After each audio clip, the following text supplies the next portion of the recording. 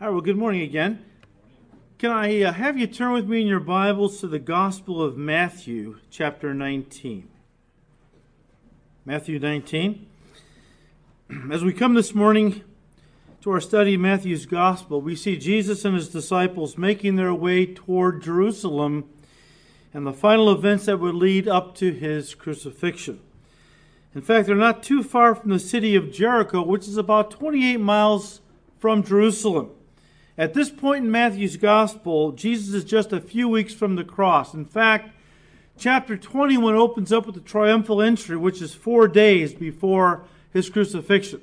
So we're getting very near now the final events that would lead up to his crucifixion, and then, of course, his resurrection.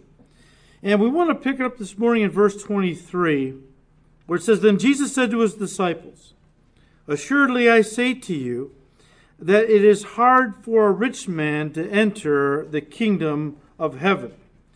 Now, really, this is a continuation from a section that we studied last time. We haven't been in Matthew's Gospel for a couple of weeks, but the last time we were in chapter 19, we saw how a young, wealthy leader of a synagogue came to Jesus one day and wanted to know how he might have eternal life.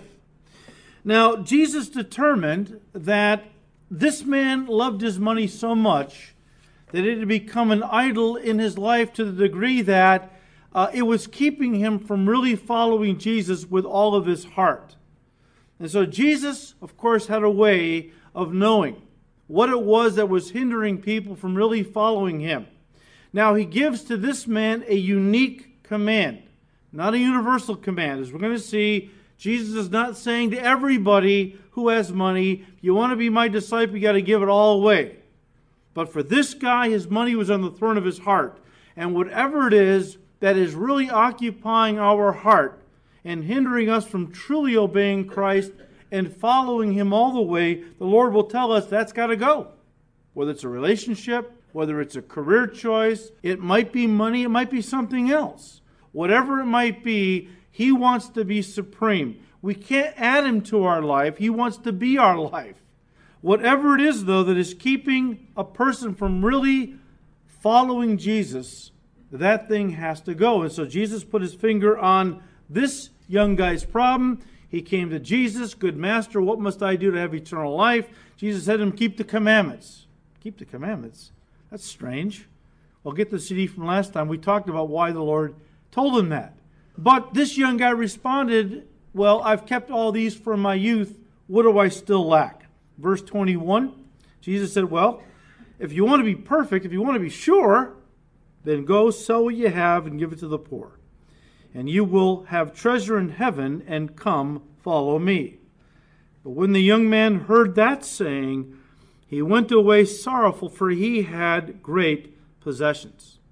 Now, after this man left Jesus, Jesus turned to his disciples and said, verse 23, that's the context now, "Assuredly I say to you, that it is hard for a rich man to enter the kingdom of heaven. And again I say to you, it is easier for a camel to go through the eye of a needle than for a rich man to enter the kingdom of God." Now, there is an interpretation of this that I want to make known to you. I don't know how common it is, but I've heard it before. In fact, one of the commentators that I happen to like, G. Campbell Morgan, who's with the Lord, of course, but was a great man of God and has written some very wonderful commentaries on Scripture. Listen to what he said about Jesus' statement, "It's easier for a camel to go through the eye of a needle than for a rich man to enter into heaven." Morgan said, and I quote, "In Jerusalem, all commerce would stop when the gates of the city of Jerusalem were closed on the Sabbath day and every evening at sunset. All commerce stopped because camels and caravans could no longer come in. But there was a little gate called the Needle Gate, which was actually a gate inside the main gate. It could be opened to allow access and egress to only one person at a time.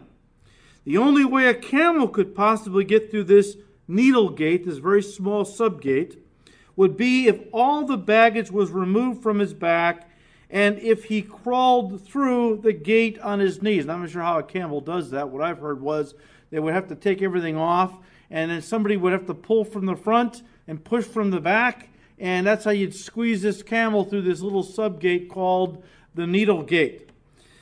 And there are those people, and again, I'm not sure how many hold of this interpretation, who believe that that's what Jesus is alluding to right here.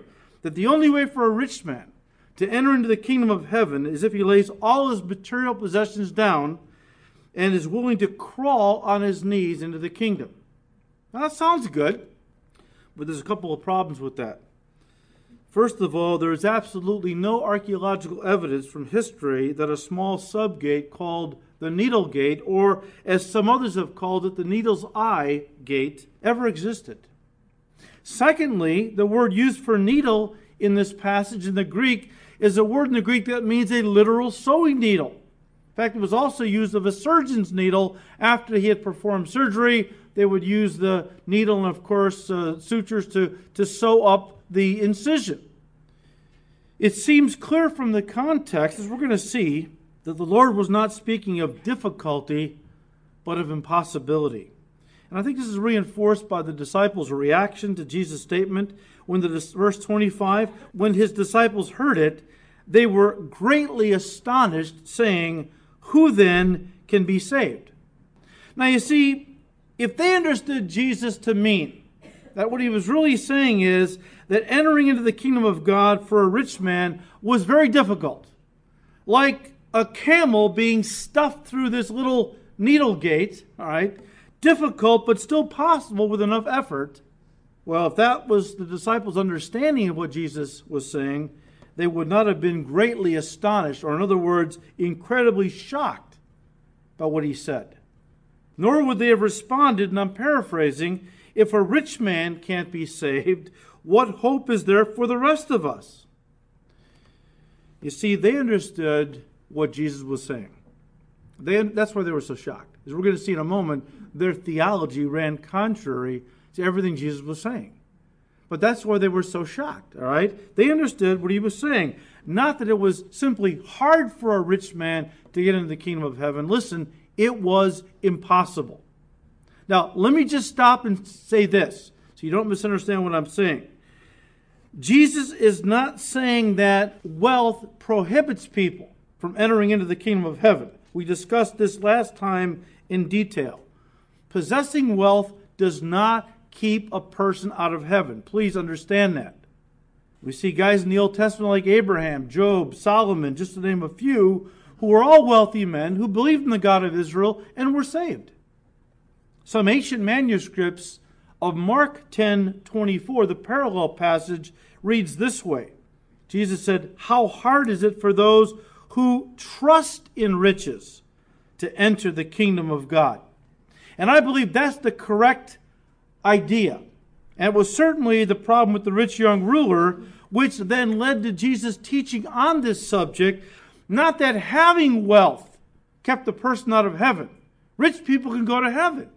It was that if a person was trusting in their wealth to get them into heaven, that would keep them out of heaven. Now, why would a rich person trust in their riches to get them into heaven? We have to understand the cultural mindset of that day among the Jewish people and also among Jesus' disciples who had bought into this whole thing. I mean, they were raised with a cultural mindset and a theology that reinforced the idea that wealth was a blessing of God upon a righteous person. The way that the rabbis, the way that they figured was this way. They said, look, God doesn't bless evil people or unrighteous people with wealth. Money is a blessing of God, okay? You have a lot of money, it proves that you're a righteous guy because God doesn't bless the unrighteous. And they pointed again to guys like Abraham, Job, Solomon, all very wealthy people, righteous men. And they said, see, this is what we mean. That riches are an evidence of God's blessing upon a person's life because they are righteous.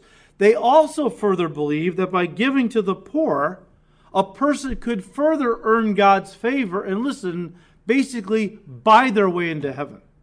And since the rich had the most money to do this, well, the common belief held by the Jewish people on this subject was that generous rich people, listen to me, were pretty much guaranteed a place in heaven.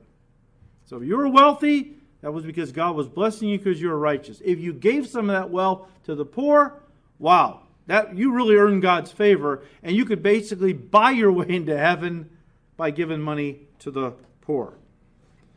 Now, that was the cultural mindset. That's what the disciples believed. That's how they grew up. So when Jesus said it's hard for a rich man to get into heaven, they're like, wow, that kind of really was like a bombshell being dropped on their thinking. Of course, Jesus did this a lot with these guys.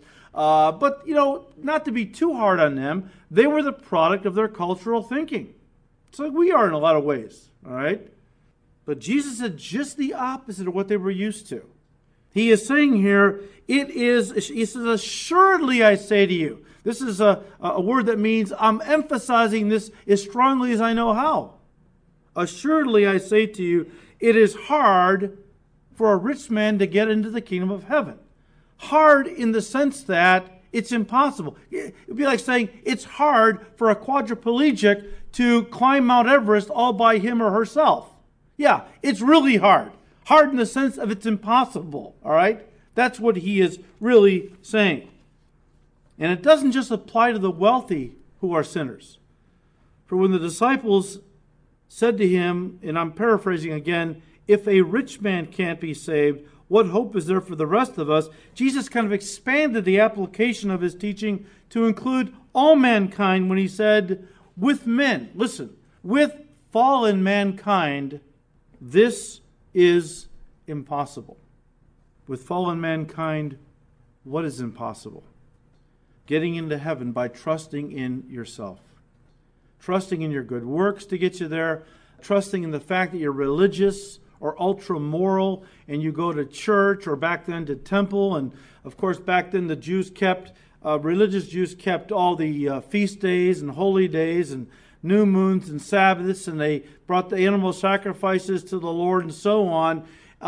Jesus is saying that, look, none of that is going to get you into heaven. Even if you take your wealth and use it to help the poor, which is a good thing to do, even that won't earn you heaven because you can't earn heaven by your good works or anything you do. It is impossible.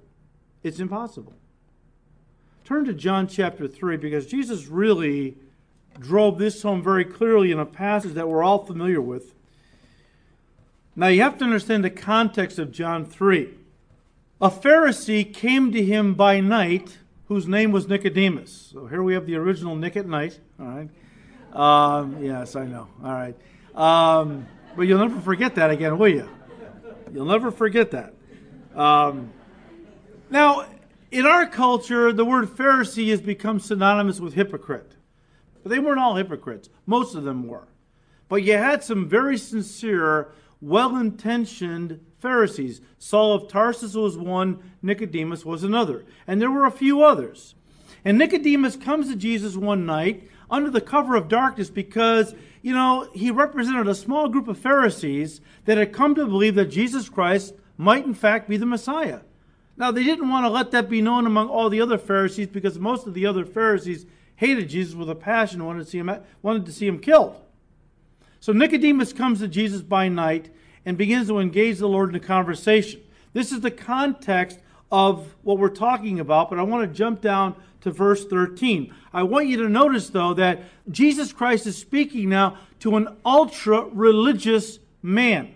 And I say that because the Jews thought if only two people ever made it into heaven, and only two people, one would be a Pharisee, the other would be a scribe, because these two groups were the most holy, the most righteous of any of the people in Israel. So if you don't understand that he's talking to a person that they all thought was one of the only people that would make it into heaven, a Pharisee named Nicodemus, you have to understand the context. And Jesus said to this ultra-religious man, verse 13, Nicodemus, no one has ascended to heaven but he who came down from heaven, that is the Son of Man who is in heaven.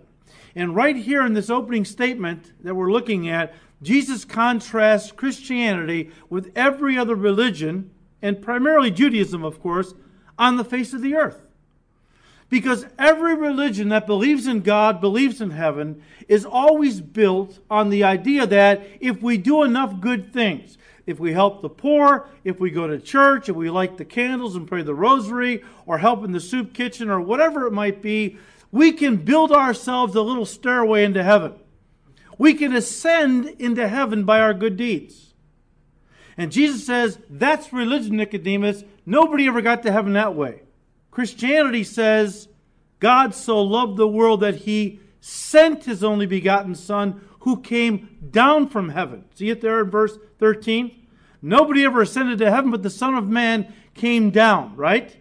He condescended to where we are. We couldn't ascend to where He is, so He came down. The human race was like that old commercial, I've fallen and can't get up. Well, that was the human race, all right? In Adam, we had all fallen and couldn't get up. We couldn't help ourselves, so God came down to help us. Verse 14, and as Moses lifted up the serpent in the wilderness, even so the Son of Man must be lifted up, speaking of the cross, that whoever believes in Him should not perish, but have eternal life. Not perish in hell, but have everlasting life in heaven. Verse 16, for God so loved the world that He gave His only begotten Son, that whoever believes in Him should not perish, but have everlasting life. Look, humanly speaking, it is impossible for anyone to ascend or to climb up into heaven by their good works. Only Jesus could save us. And He did so by coming down, becoming one of us, lived the perfect life we couldn't live.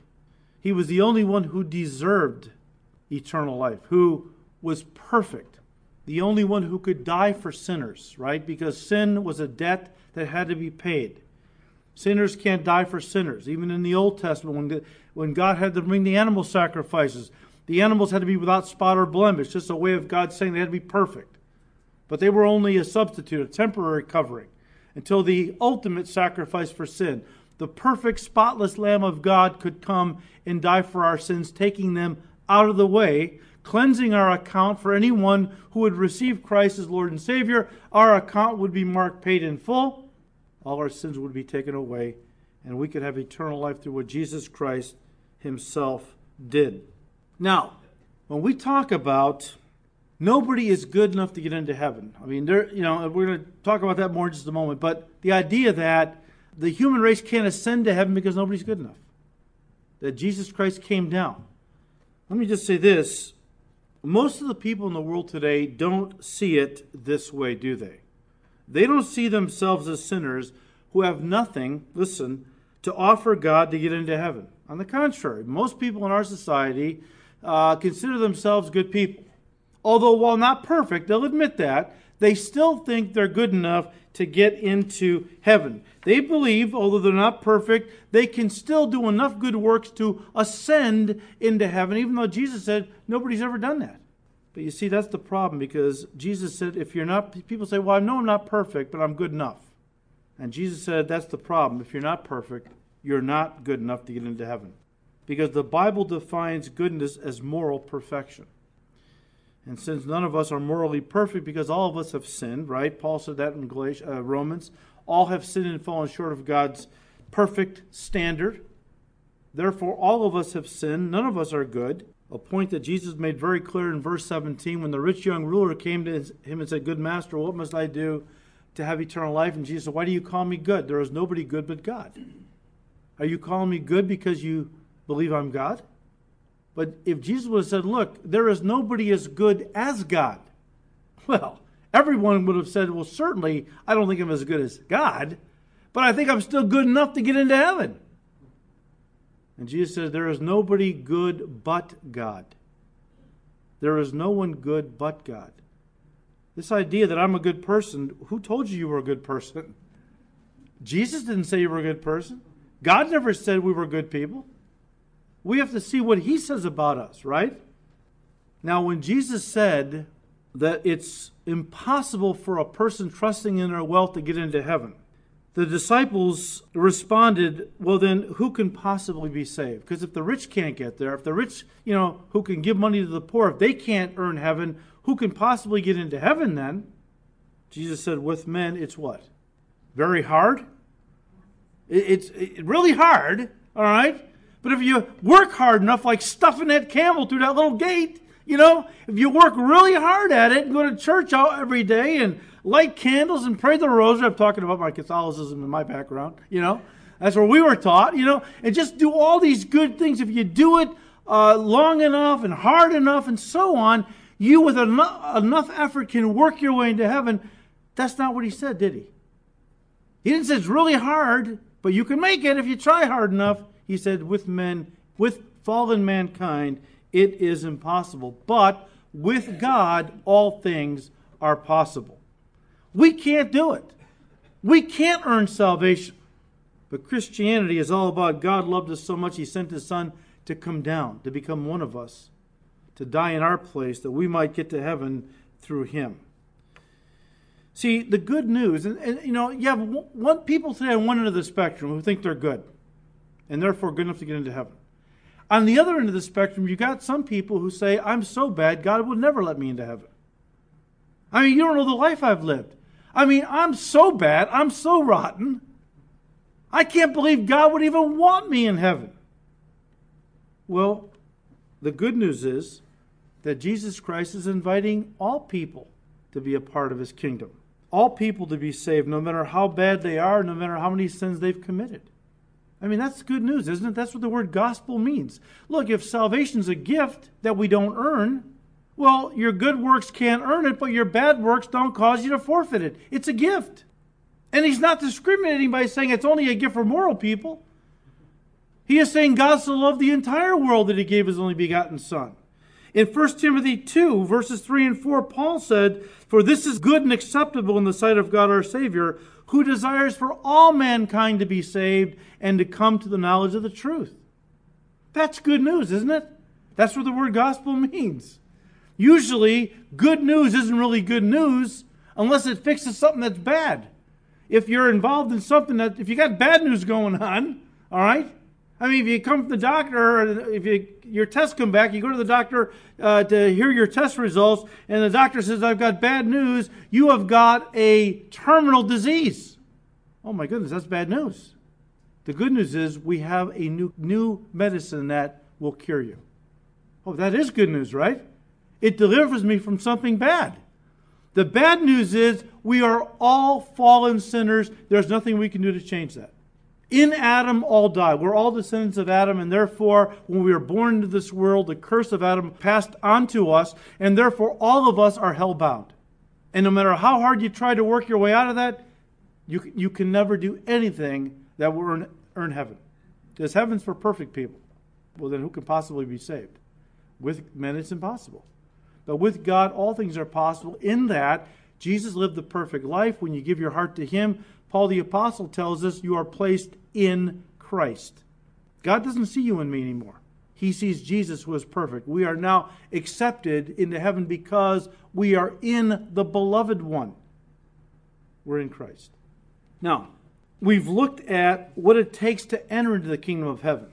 Okay, there was a rich guy who wanted eternal life but was not willing to give up his wealth because he loved it too much. All right, it controlled him. It was a God in his life. And so Jesus deals, first of all, with what it takes to get into heaven. Can't work your way in. Can't buy your way in. You got to believe your way in. All right? Receive Christ. But after he talks about what it takes to enter into the kingdom of heaven, next he goes on because Peter asks a question, and Jesus then, in answering Peter's question, tells us about the riches and treasures awaiting us who are members of the kingdom through Jesus Christ. Verse 27, Peter answered and said to him, See, we have left all and followed you. Therefore, what shall we have? Or in other words, what's in it for us? You got to love Peter, don't you? There's no beating around the bush with him. Ever had to wonder what he was thinking? He's a straight shooter. Just told you what was on his mind. Here's what Peter is essentially saying to Jesus. Okay, Lord, those who love their money and possessions so much they won't let go of them to follow you fully, can't be members of your kingdom. I get it. I understand that. But what about us, speaking of himself and the other disciples? We have left earthly possessions. We have left our families in the sense that right now we are following you, right? We're traveling around with you. We've left our families and wives and children, and we're serving you on the mission field. What about us? What's in it for us? You say, was Peter maybe in the flesh a little bit right here? Possibly. The interesting thing about it is Jesus didn't rebuke him for carnality. If Peter was wrong in this logic, I would imagine Jesus would have said, Peter, you carnal dirtbag, are you ever going to get with the program? He didn't say that to him, did he? In fact, he held up the rewards of the Christian life as an incentive to continue serving him on the earth. Verse 28, so Jesus said to them, assuredly I say to you that in the regeneration, when the Son of Man sits on the throne of his glory, you who have followed me will also sit on 12 thrones, judging the 12 tribes of Israel. The word regeneration there is a Greek word that literally means rebirth or new birth. It's only used one other time in the New Testament, that's Titus 3 verse 5, where the context is clearly speaking of our new birth that the Holy Spirit gives to us once we put our faith in Jesus Christ. The Scriptures teach that someday the earth is going to undergo a new birth, a rebirth. Paul talks about this in Romans 8. The idea is that when Adam and Eve, primarily Adam, sinned in the garden, he not only brought a curse on mankind, but on all of God's creation. And Paul says in Romans 8, the whole creation is groaning right now, waiting to be delivered, waiting to undergo a new birth, waiting to be returned to a time before the fall. In fact, the word regeneration there is a Greek word that literally means back to Genesis. All right? Back to Genesis. Back to a time before the fall. When God originally made the creation, stepped back and said, it is what? It is good. When sin entered the creation, it was corrupted. It became bad. We not only see in the human race the evil, the violence, the immorality, and so on, we see in the animal kingdom even, the carnivorous animals. You realize in the kingdom age, and that's what we're talking about here, the time when Jesus Christ returns to the earth to establish his kingdom, the millennial kingdom, the 1,000-year reign of Christ, the Bible says that even the animal kingdom is going to be returned to the time prior to the fall. You're not going to have carnivorous animals in the kingdom age. The lion will lie down with the lamb, right? The bear with the cow. They're all going to graze. There's not going to be any carnivorous activity. Even the child will play by the snake's hole, put their hand inside there and not be bit, because none of these things are going to be, God says, my people will not be hurt by anything in the creation ever again. God's going to return the earth to the time before the fall, basically. But this is what Jesus Christ is talking about here. He is talking about how when he comes, he is going to set up his kingdom. And he is going to reign over the entire earth from Jerusalem.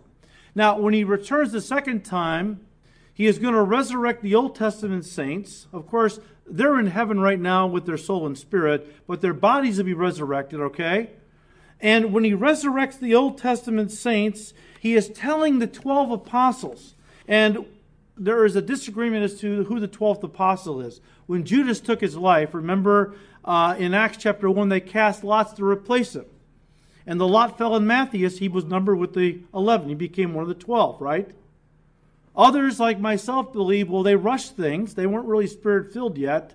God had a guy in mind, namely Paul the Apostle, who would come down the pike. And I believe, and many others believe, Paul was the 12th apostle. You say, does it matter that much? For right now, no. All right?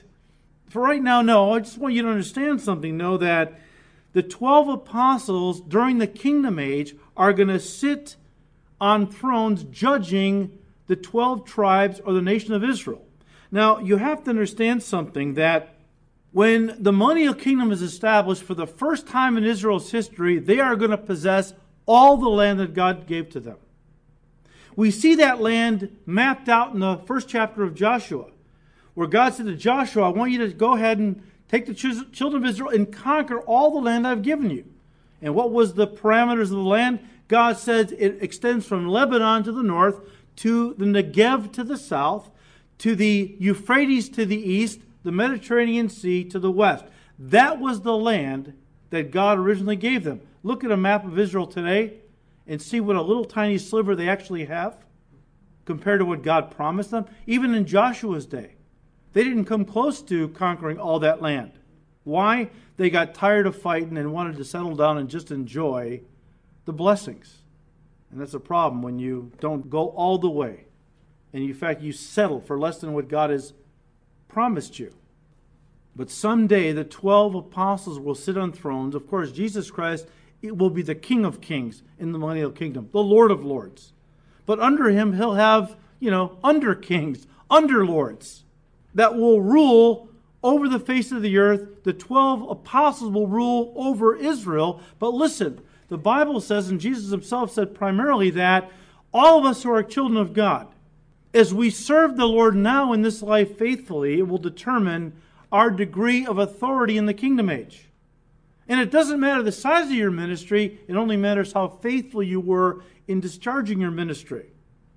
So anyone who is a Christian who serves the Lord faithfully, I don't care if you're called to be a Sunday school teacher or a Billy Graham, if you're faithful in doing what God's called you to do, you will be put over various cities in the kingdom age to be a ruler under Christ over those areas.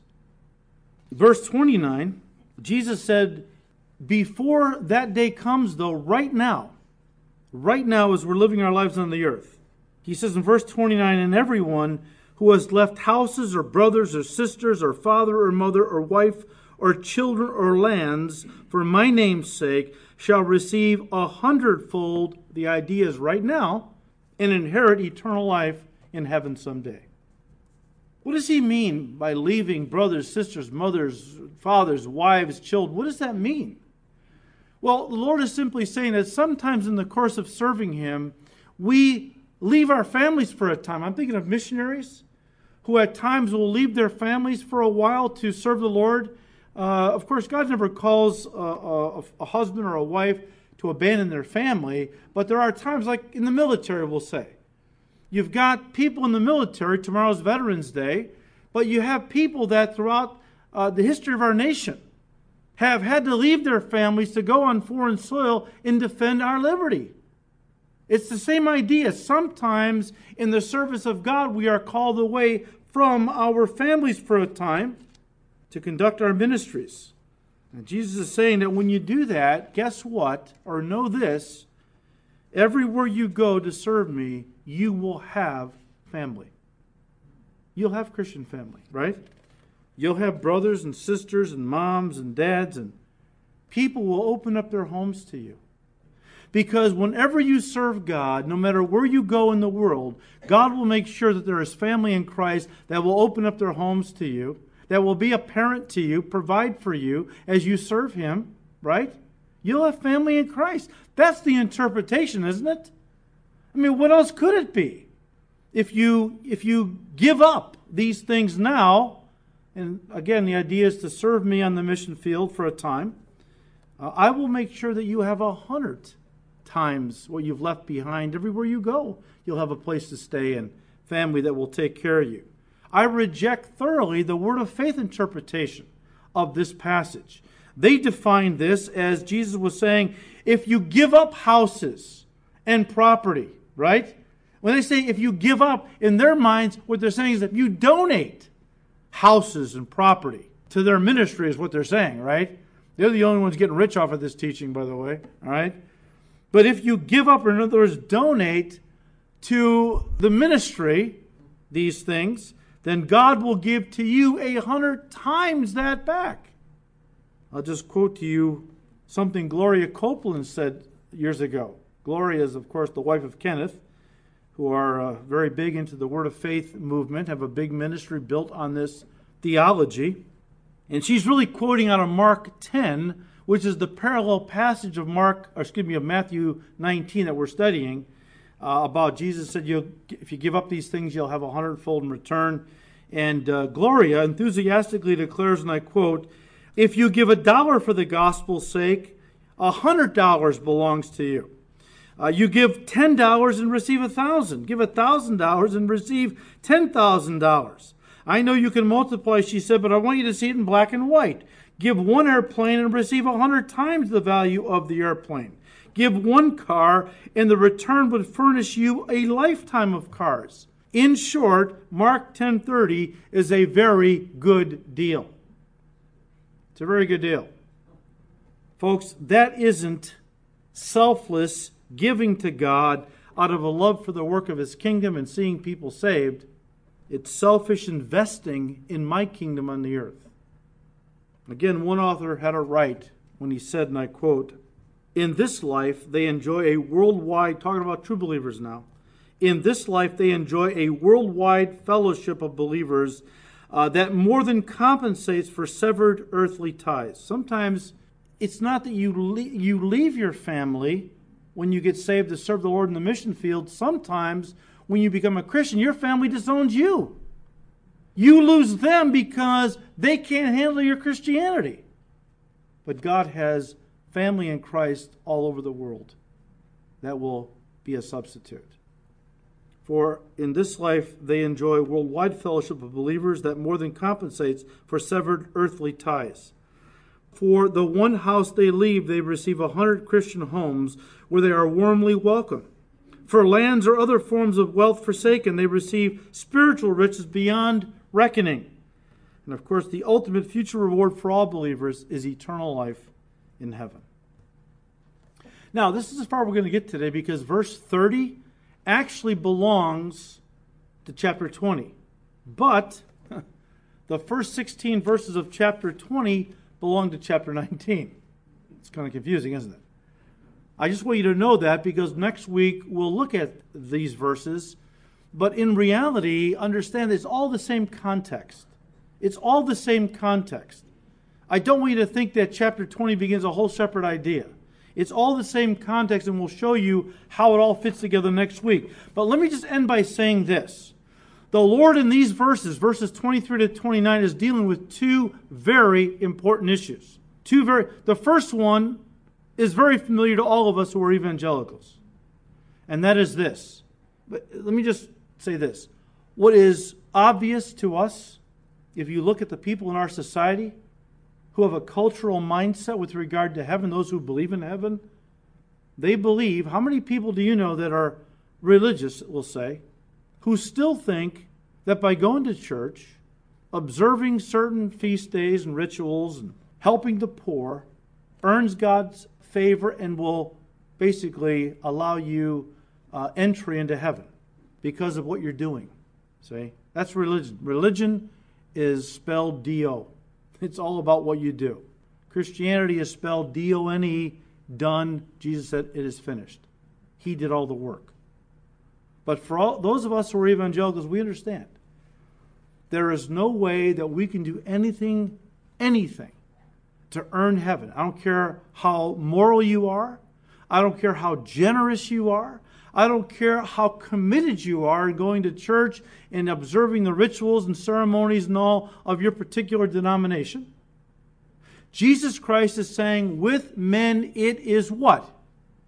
Impossible. We say amen. But most of our country is absolutely clueless. They think that it's through hard work and living a good life that we squeeze our way into heaven. Jesus says, no. With men it's impossible. Nobody has ever ascended into heaven by their good works. We know it's a total gift of God's grace. And let me say this.